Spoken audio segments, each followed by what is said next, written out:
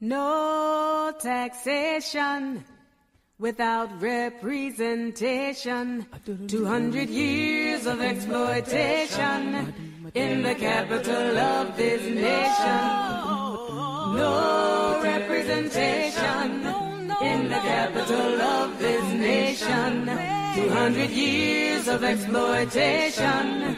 Give the people their right to vote. Someone asked me, was it true? The voting rights of the district were long overdue. That was Sweet Honey in the Rock with Give the People the Right to Vote. Hello and welcome to Shadow Politics, an hour-long grassroots talk show which will attempt to shine a light on the issues that you care about. I'm your host, United States Senator Michael D. Brown, coming to you live from the District of Columbia, America's last colony. I'm joined by my co-host, Marilia Duffels, and together we hope our show will start a dialogue with America about the issues that are important to you and affect the lives of all of us. Marilia is still on travel, coming back from Europe. She'll be on next week, but tonight it's just me, and I have a very, very important guest, Mina Baya. Mina is a blogger at the Times of Israel, a commentator and a columnist, and she writes, she covers politics in Iran, the Middle East, and the United States. She's written several pieces on these subjects, and she was born in Tehran, Iran, and she's joining us from Oslo, Norway, where she lives now, and we're so thankful to have her on the show. Mina, thank you so much for being with us. Hello, thank you very much for having me. I'm honored. Well, I've got to tell you, the first man that I ever worked for was President Jimmy Carter, and of course we remember the original Iranian Revolution where they took hostages, and that was very much a part of my early political life. So I've always been concerned about Iran. And these protests that we see now, that's really what we want to talk to you about, how these brave women are protesting their oppression. So let's first, before we even start that, give us some sense of what life is like in Iran. The population of Iran is 87 million people, and it's 636,000 square miles. It's the 17th largest country in the world. I'm not sure everybody gets that. But what's it like for women in Iran today? Senator, Iran is very misunderstood. It's a religious dictatorship. And it means that the government interferes in every aspect of Iranians' lives. So it means that they force women to cover themselves. They force men to dress properly. They raid houses when men and women are mixed and they are having a party. So they raid these houses. If they are drinking alcohol, they raid the houses. If a musician is playing by the side of the street and people are gathering to watch, the morality police comes or the police comes, they arrest them, they abuse them, they beat them up. So they're, the government is interfering in every aspect of their lives, and also at the same time they are suffering from poverty, from inflation, because the country is under sanctions, because the regime wants to build a nuclear bomb or is investing in nuclear facilities. All the money that comes in, which is not that much now, goes to regime's proxies and militias all over the Middle East, to Hezbollah in Lebanon, to Houthis in Yemen, to militias in Iraq, and destabilizing the whole region. And if someone, for instance, has a critic to the regime or whatever, or writes something on social media, so the government comes and arrests them. You have teachers, you have students, journalists, even influencers and athletes that have been arrested for saying something, for criticizing the regime. They arrest them, they beat them up, and when they come to a breaking point, they bring them on TV and force them to confession, to be a foreign agent or something like that. So the situation in Iran is terrible. And it is not just for women, it's for men as well. But the women's situation is pretty bad also because they have a gender apartheid. The clergy officially says that women has less value than men. So they can ask for divorce, they can ask for custody, they get half of what men get when they get their insurance money. They can become, president. They can sing. They are not allowed to ride a bike, etc., etc. So the situation is terrible, and this is a nation that's very young nation, and deprived of the basic human rights. So it's very difficult for people in Iran to live, and that is why now they are protesting. They are protesting now for third week. Tonight I was tweeting about what's happening in Iran.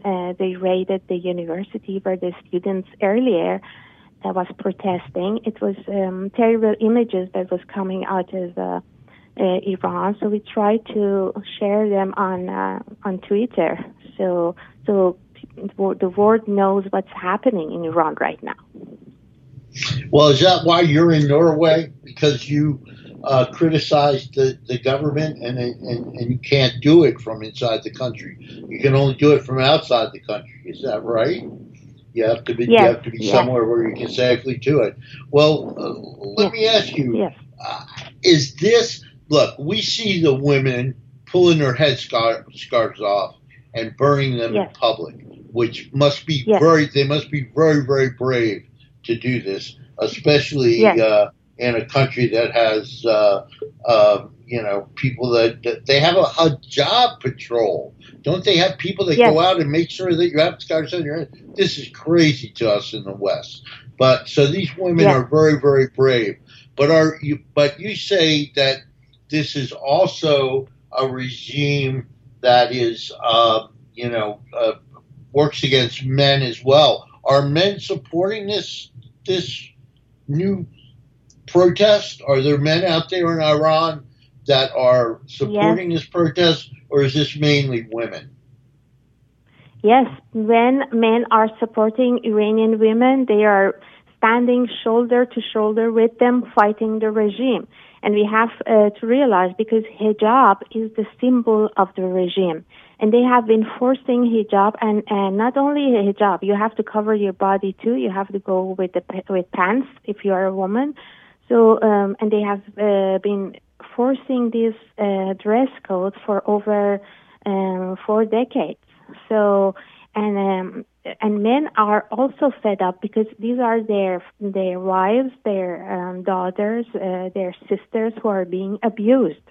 So men are also fighting shoulder to shoulder with women against the regime and against its symbol, which is a hijab or compulsory hijab, to be exact. They are fighting against it together.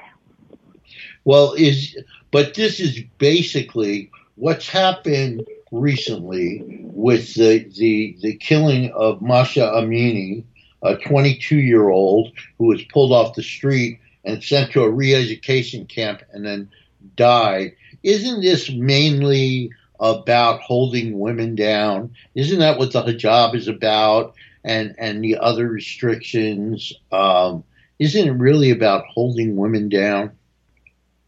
Yes, they are holding women down. They are suppressing women, and they have been suppressing women for over 4 decades now.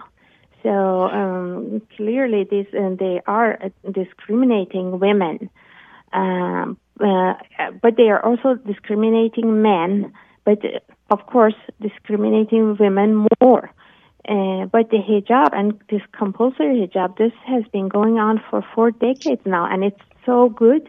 I mean, it's as tragic as it is, but Mahsa Amini's tragic death it has caused the world to focus and give attention to this problem we are having in Iran, which is enforcing women to cover themselves. Which is, I think it's unique in the world. No such country has. I mean, no other country has such a law. Well, that's true, but certainly we see in America, for example, the same sort of movement among people in politics. Certainly not as severe as anything that you're talking about in Iran, but we do see in America the extremist religious people trying to interfere with politics, ban books, put certain restrictions on women. You probably know about the Supreme Court's recent decision, and how big an issue abortion has become. So we see this happening around the world. We see this in other places as well. And I think that, the Iranian situation is certainly the most severe example of this. But let me ask you, the woman in question, Ms. Amini, was Kurdish. Did this have something to do with it? I know, by the way, if you're listening and you don't know, there's a population of 87 million people in Iran and 8 million Kurds. So there's certainly the minority population. They make up a little less than 10% of the population. So was that part of the motivation, you think, because she was a Kurd? I don't think so. Of course, she comes from Saqqez, which is a city in Kurdish part of Iran. But this is not an ethnical riot. No. The whole country now is protesting. And we have been, over 100 people are killed. So, and you see the protests all over Iran. Of course, the protest started with Mahsa Amini's funeral at the Kurdish part, but then very fast it spread around Iran to all over Iran, and people are still protesting because, if you listen to what people are saying, they are shouting death to dictator. They are shouting mullahs get lost. They say we don't want Islamic Republic, which is the regime is called Islamic Republic. So they don't want that. So no, yes, it started with her tragic death, but this is not an ethnical a riot or a protest. It is something that concerns all Iranians from all walks of life. If you look at the protesters, you see they are old, they are young, they are rich, they are poor, they are, they are tired and fed up with the system. Well, I can certainly understand that. Yes. And is that what's different about this from the protests that we saw in the late 1970s, like the 1979 revolution? I read in the New York Times that the slogan for that revolution was bread, work, and freedom. And now the slogan is women, life, and freedom. Life. Yeah. So that's the big difference, that this is really about women, and that it's getting support from men as well in Iran. What about the world? Is the world coming to your aid? We're certainly getting attention on this issue in the United States, but are we doing anything to help? This is a very good question, Senator. I want to thank you for asking me this question, because I work in the media, and for a long time I've been wanting. I was dreaming about a media coverage of what's happening in Iran, and we finally are getting it. And the world focus is on Iranians right now. But to be honest, I don't think that the world is doing very much to help. You see, I was listening to National Security Advisor U.S. Mr. Jake Sullivan, and he said that we are supporting the demonstrators, but we are also pursuing the nuclear deal. And as though these two are the same thing, but they are not. They are the opposite of each other. If you are helping the regime, if you are pursuing the nuclear deal, so it means that you have to take off the sanctions and give Iranian government money. And by giving them billions and billions of dollars, so you inject money to a system of suppression. So these two are very different. And also in Europe, where I live, I have been actually writing here articles asking the foreign minister to condemn Iran, and she wrote back and said that we are having a dialogue with Iranians and things like that. So I don't think the world is really serious to do something and help Iranian people. Please help Iranian people. Please stand by them. They are risking their lives. They are being killed on the streets because they are doing the uprising. Please help them and stand by them. That's my quest. Well, let me ask you, you've talked about poverty and how this has played a role in people being upset with this regime and wanting to rise up against it. Have the sanctions been instrumental in that regard? The sanctions that we have on Iran, have they really put pressure on this government, you think? It's clear that the sanctions has weakened the economy. There's no doubt about it. But the thing is that when you see Iranians demonstrators right now, the protesters, they don't shout down to America or damn the sanctions and things like that. You don't see slogans like that the government all the time focuses on.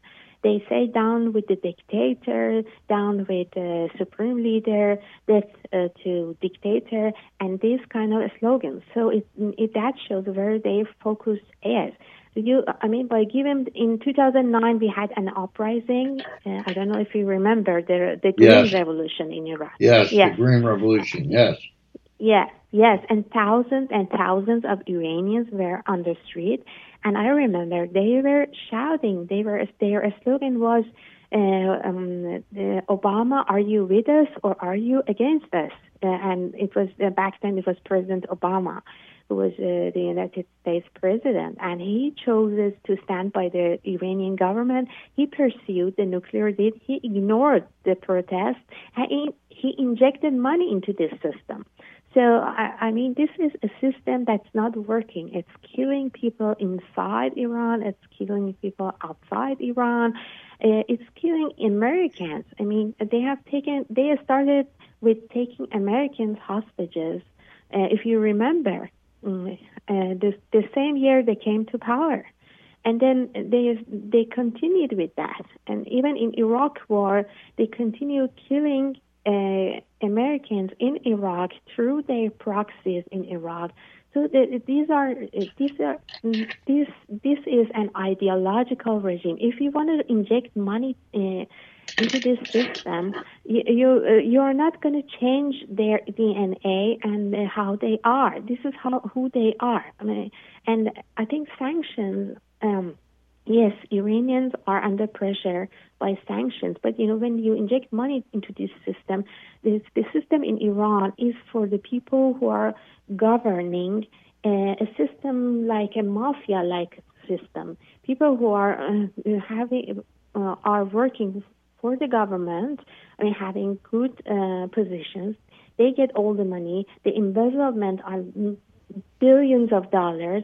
this is it's such a system that people are living in. So they might get a little bit of money, but the most money will go to Iran's proxies, to nuclear facilities, and and this dysfunctional military clergy system. So I disagree that by injecting money into the system, by taking off the sanctions, you take the burden off the shoulder of people. But because they will get arrested again for not covering themselves enough, for drinking alcohol, for criticizing the regime or whatever, that will not change.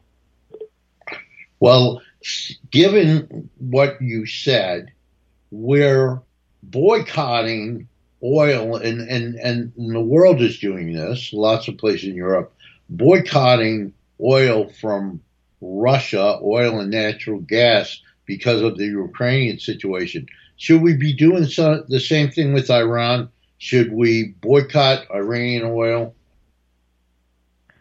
I think that could be one solution. Of course, this is a very complicated situation, but I remember when in President Trump era. So I remember I was following the news on Iran, and I remember they were counting minutes for President Trump to go away, so they could get their hands on the money, and so the sanctions are off, because they would think that the Democrats, like President Obama, would save them again by taking off the sanctions and pursuing the nuclear deal. And now Iran is selling is selling oil, and the exact number I am not quite sure, but something like Iran is selling oil to China. Yeah. And so they have, the current government has given Iran some kind of waiver. So they are selling a bit of oil to China, and the funny thing is that Russia is stealing this market from Iran now that Russia is sanctioned. Is stealing the market to China and India. So the clergies or the mullahs in Iran, they are having a terrible time because the money is short. But they think that this is temporary, because they hope to get the nuclear deal and to get the money and to get the sanctions off. That's their lifeline.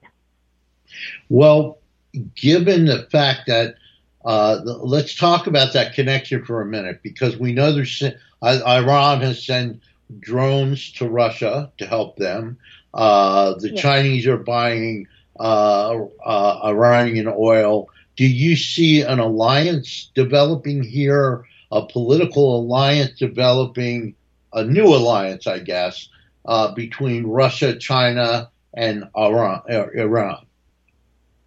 Yes, I see that, and this has been coming for a long time. The supreme leader, Khamenei, he has been always had this, especially in the recent years, after the nuclear deal was failed. So he always says that look at the East, which means that he is looking to make allies with Russia and China. And so we have been, in the past years, so we have had major contracts with China and Russia there. And so they are benefiting from Iran being so weak, so taking advantage. And this is, I think, a new bloc rising, against the West. It's Russia, Iran, and China. Yes, there's definitely a new bloc and new allies. There are rumors all around the West that the Ayatollah Ali Khamenei is in poor health. Yes. Does that have any impact on this? You think people are standing up now because they see the central government being weaker? To be honest, we are watching the situation very closely. He hasn't been appearing on TV or saying anything. Before in 2019 uprising, we had an uprising in 2019 also. He came to TV and addressed the situation after a while, but now there is no sign of him. So there is speculations that he is sick, and there has been news. I think it was New York Times that wrote that his health is in poor condition. So we don't really know, but it's definitely this is going to have an impact on the situation. Some say that it may be a bad thing. Some say it may be a good thing. Some say that maybe the radicals like the Basij or the Revolutionary Guard after he's dead, so they might come and make a coup. And some say no, by he, if he is gone, then the whole system maybe comes down also. So it's very difficult to say, yeah. But there's no doubt that he hasn't been, he's not appearing on TV, he's not holding any ceremony or something like that, which is very suspicious for him. He usually comes on TV and having this arranged ceremonies to address the codes people. And do you think a coup, would that change things for women, or would there just be another Ayatollah like this Ayatollah put in power? And do you think that you think that could bring about change if there was a coup? Yeah, in the past couple of weeks, in summer, it has been a lot of talk of him appointing his son as the supreme leader and the Ayatollah. And the son is not religiously or officially an Ayatollah, which is like a religious religious title. Yeah. So but there has been a lot of talk about his son recently, which is very suspicious. So people say, some commentators mean that the son is going to take over, and if he does, he is a hardliner himself, the supreme leader, and he has this few very harsh, brutal, hardcore people with him. So it's possible that they take control, and it's also possible that they lose control and people can get the power from them, because now today I saw a couple of people from army, which is the opposite of a Revolutionary Guard, came to social media and said that they will resist the Revolutionary Guard and the killings that's going on the street in Iran right now. So it would be very interesting to watch what happens. It's very difficult to say what is going to happen, but what we know is that the protest is going on and people are not going back. They know that if they go back, things will be the same, if even worse, because the regime now is like a snake that's injured. So they know that if they don't resist, if they don't protest, so everything will go back and it will get worse. So they're risking their lives, they're giving their lives because they don't want this regime. This regime must go. Yeah, let's talk about that for a minute. I know that they're restricting internet access so that, I guess so people can't protest, and also protesters are being killed. Any sense of how large that is? How many protesters have been killed, and what is it the Revolutionary Guard that's cracking down on the protesters? Senator, I've been reading reports from BBC Persian reporter that some of the people who are suppressing people, these are people who are killing unarmed protesters with very barbaric methods on the street. I saw a video tonight that shook me up. when a group of this paramilitary attacking a young student, and I am not quite sure if he's dead now, and it's on the video. And the video has been shared on Twitter. So some say that these are paramilitaries that have fought in Syria, and they have been transferred to Iran to fight for the regime. And these are people who are good for combat. So you can just imagine what the barbarism and cruelty that they use. And and also, given that, yeah, go ahead. No, go ahead. Yes, and the last report I read about a human rights organization that's stationed here in Norway, and is very accurate, and said more than 100 people have been killed, and many of them young girls, just like Mahsa, the same age. Many of them young guys. I have reports here of 15 years old, 16 years old, 17 years old kids who have been shot to death. We've just had a listener write in from Vermont, and she is asking, given, I guess, what you just said, whether you feel that you're in any danger there in Norway as you speak out about this publicly. Do you feel like you're in danger? Yes, I have to say that I have my identity is covered. My address and everything is covered, so to keep myself safe. Yes, there is a security issue here in Norway. Even in Norway, for me, I was watching Masih Alinejad yesterday on CBS, and she was talking to CBS about the situation in Iran from a safe place that FBI put her. This is American soil we are talking about. She was put in a safe place. She is put in a safe place by FBI in the United States of fear that the regime would kill her. So you can imagine what kind of system we are talking about. Yeah. Well, I hope that answers your question, Carol. This is certainly a different revolution. I remember You're talking about people calling out the government. As I told you before this show started, I worked for Jimmy Carter, and I remember American flags being burned in the street. I remember lots of anti-American slogans. It really was focused outwardly.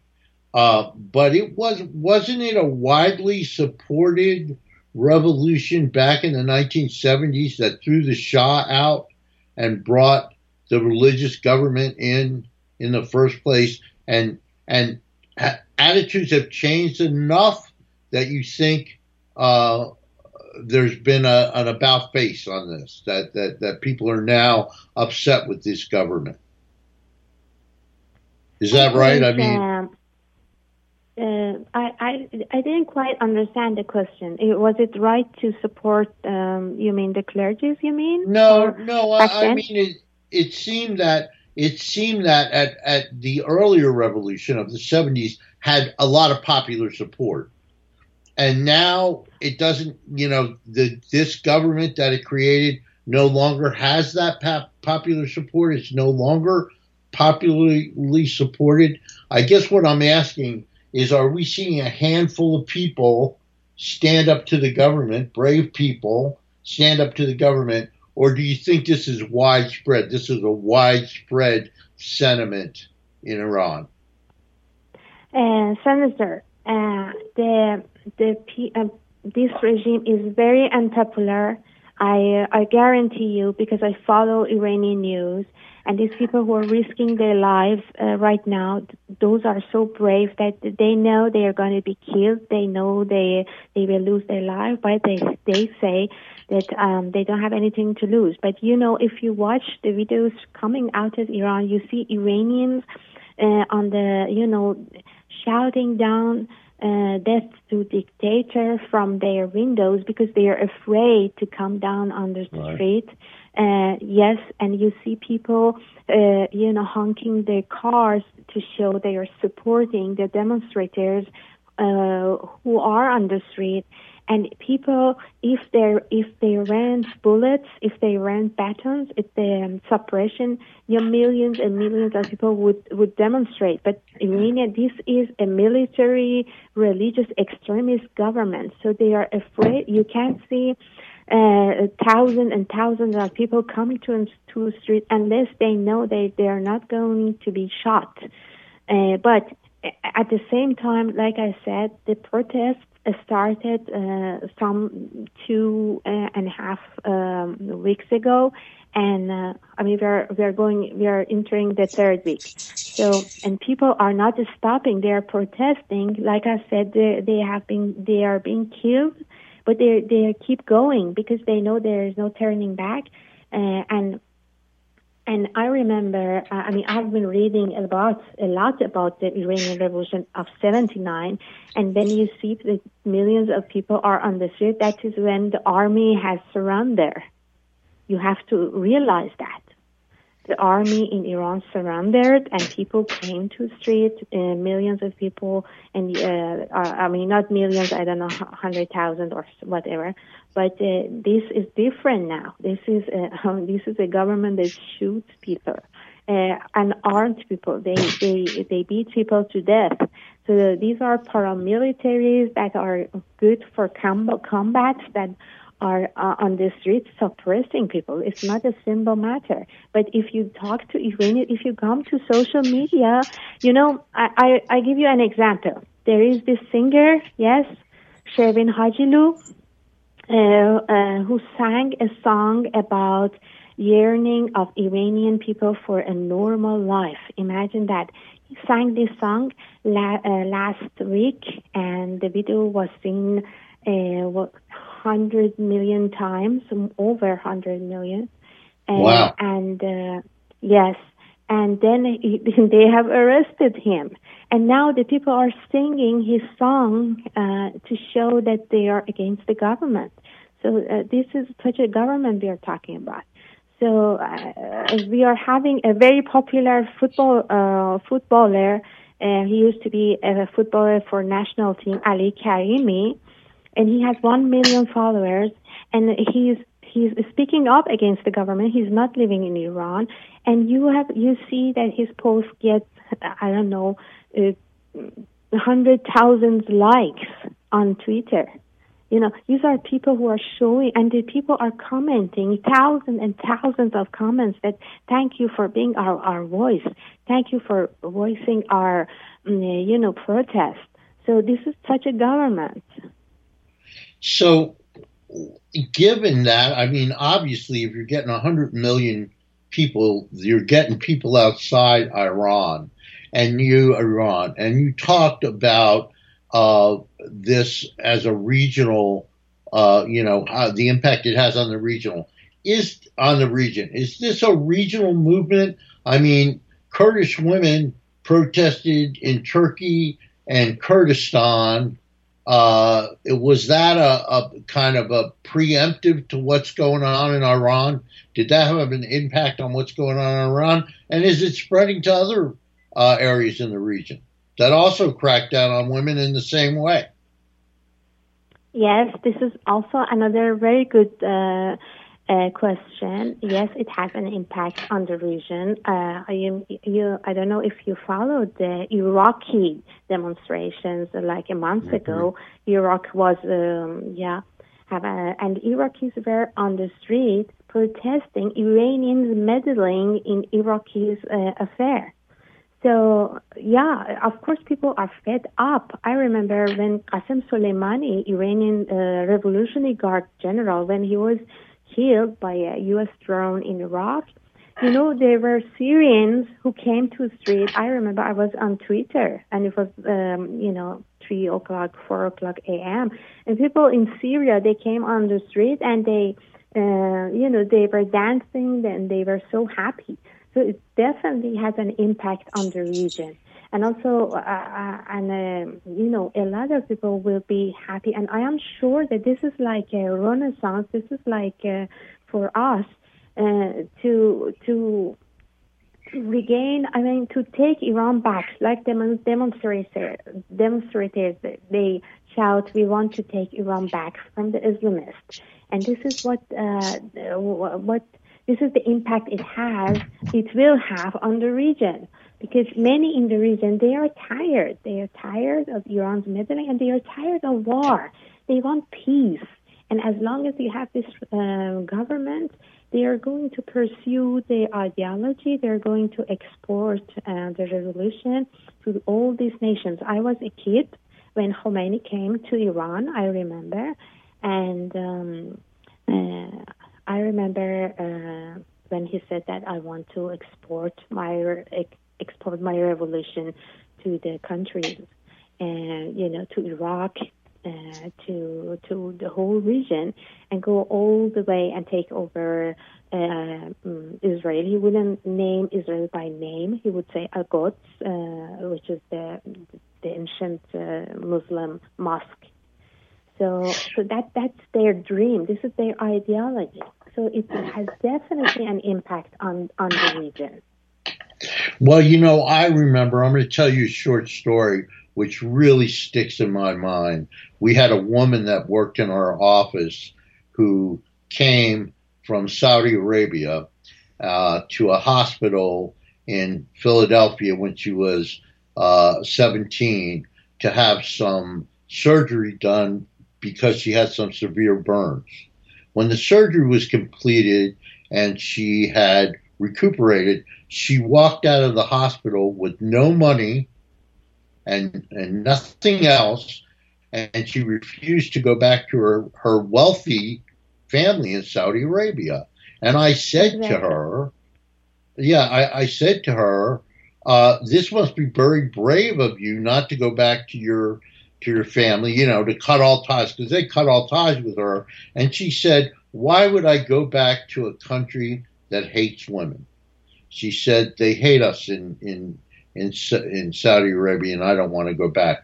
I hate to keep on beating on this question, but isn't this about holding women down? Isn't that really at the center of all this? The hijab patrol and religious police and all this stuff. Isn't this really about holding women down? Yes, of course it is about. It is not about holding women down. It is part of their system. And when you hold the women down, you hold the society down. Yes. Women are half of the society. So if they work, if they educate themselves, so the society will progress. So by holding women down, they hold the whole society down. And exactly why they are veiling the women, because they want to show their what is that? That is the symbol. The hijab is the compulsory hijab is their symbol. So they want to show their symbol in society, and also they are holding women down in most of these Islamic countries, and some of them worse than the other. So they are having problems with, the rules are not updated, and the rules holds women down, and if you hold a population down, so you can rule easier. If the population is enlightened, so they're having a lot of problem ruling.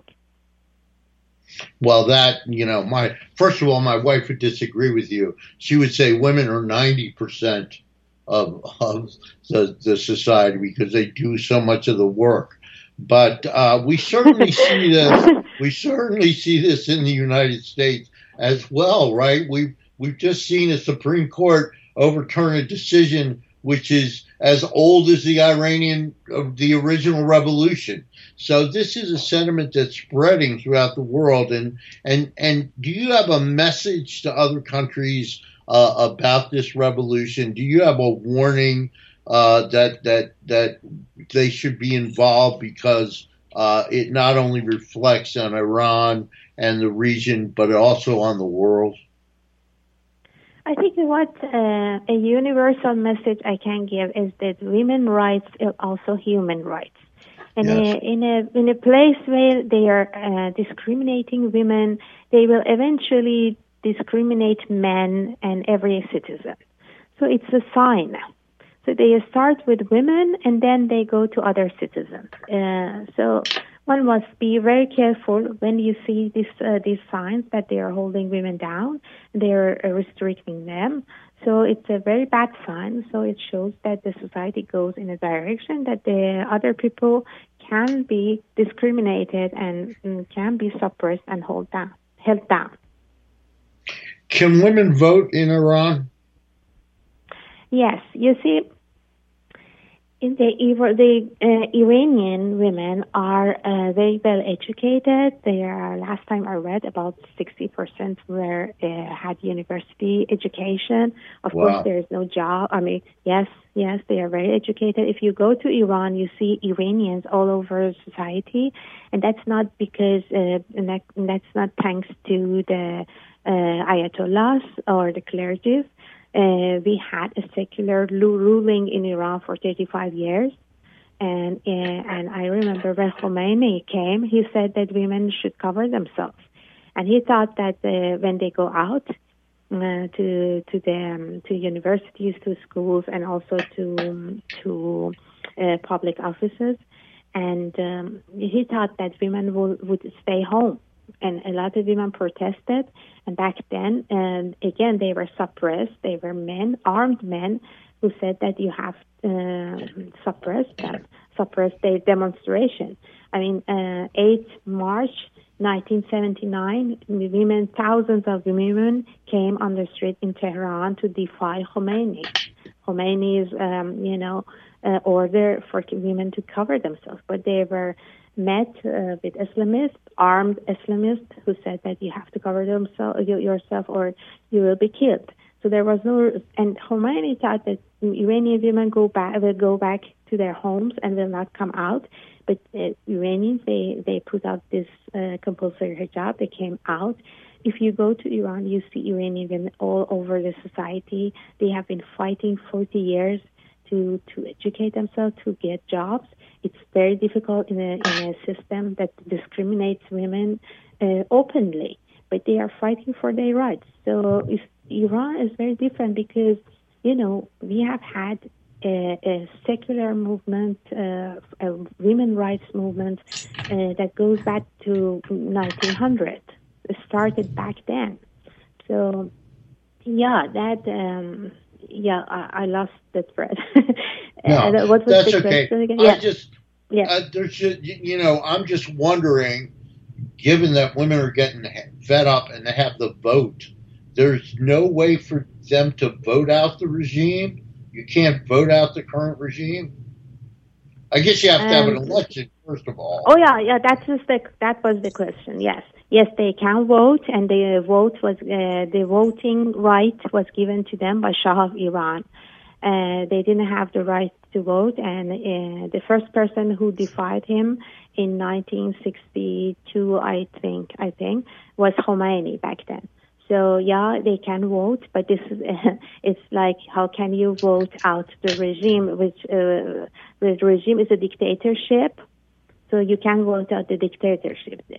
Each 4 years, they are having these parties or these people who are appointed by the leader. He has to approve them, and then you can choose between bad and worse. Yeah. Well, we've certainly had those choices too. Many times in American politics, people say that we're making the choice between bad and worse.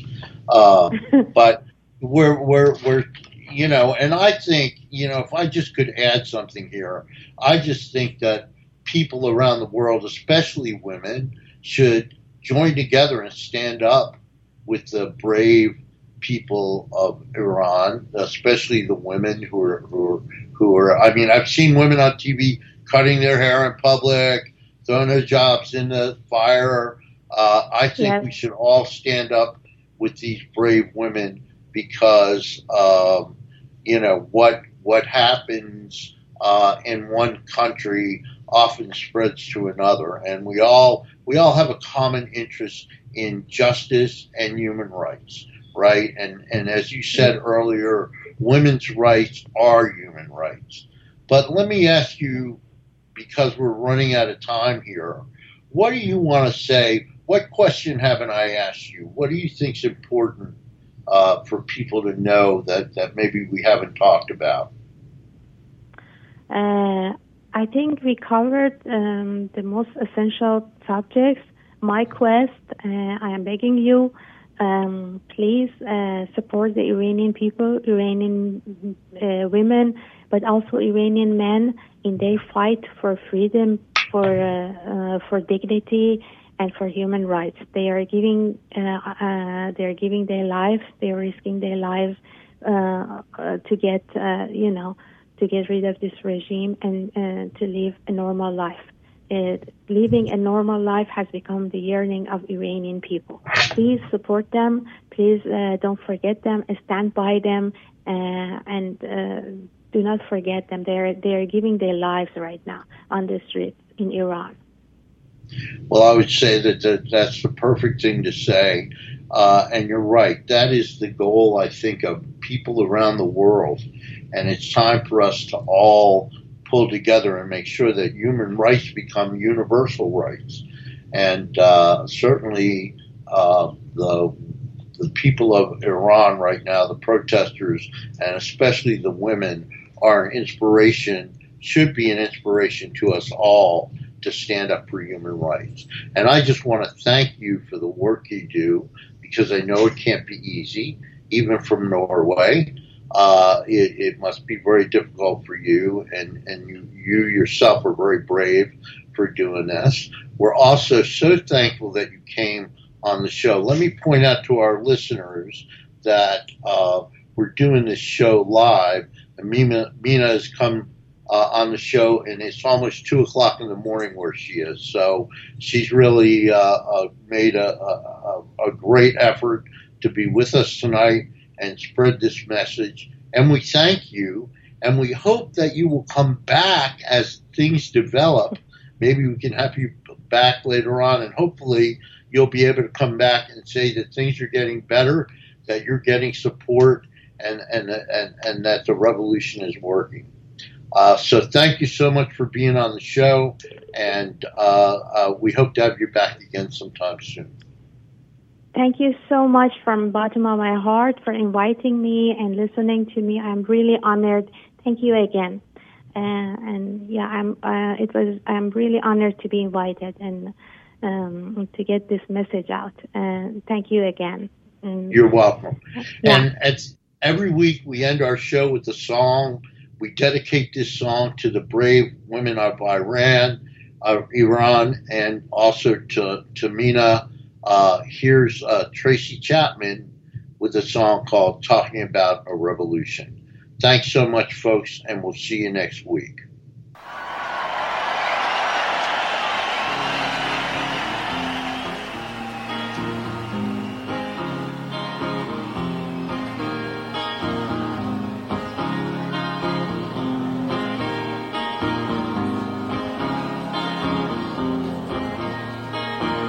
Don't you know, you're talking about a revolution. It sounds like a whisper. Don't you know, you're talking about a representation in the capital of this nation. 200 years of exploitation. Give the people their right to vote. Give the people their right to vote. Give the people their right to vote. Give the people their right to vote.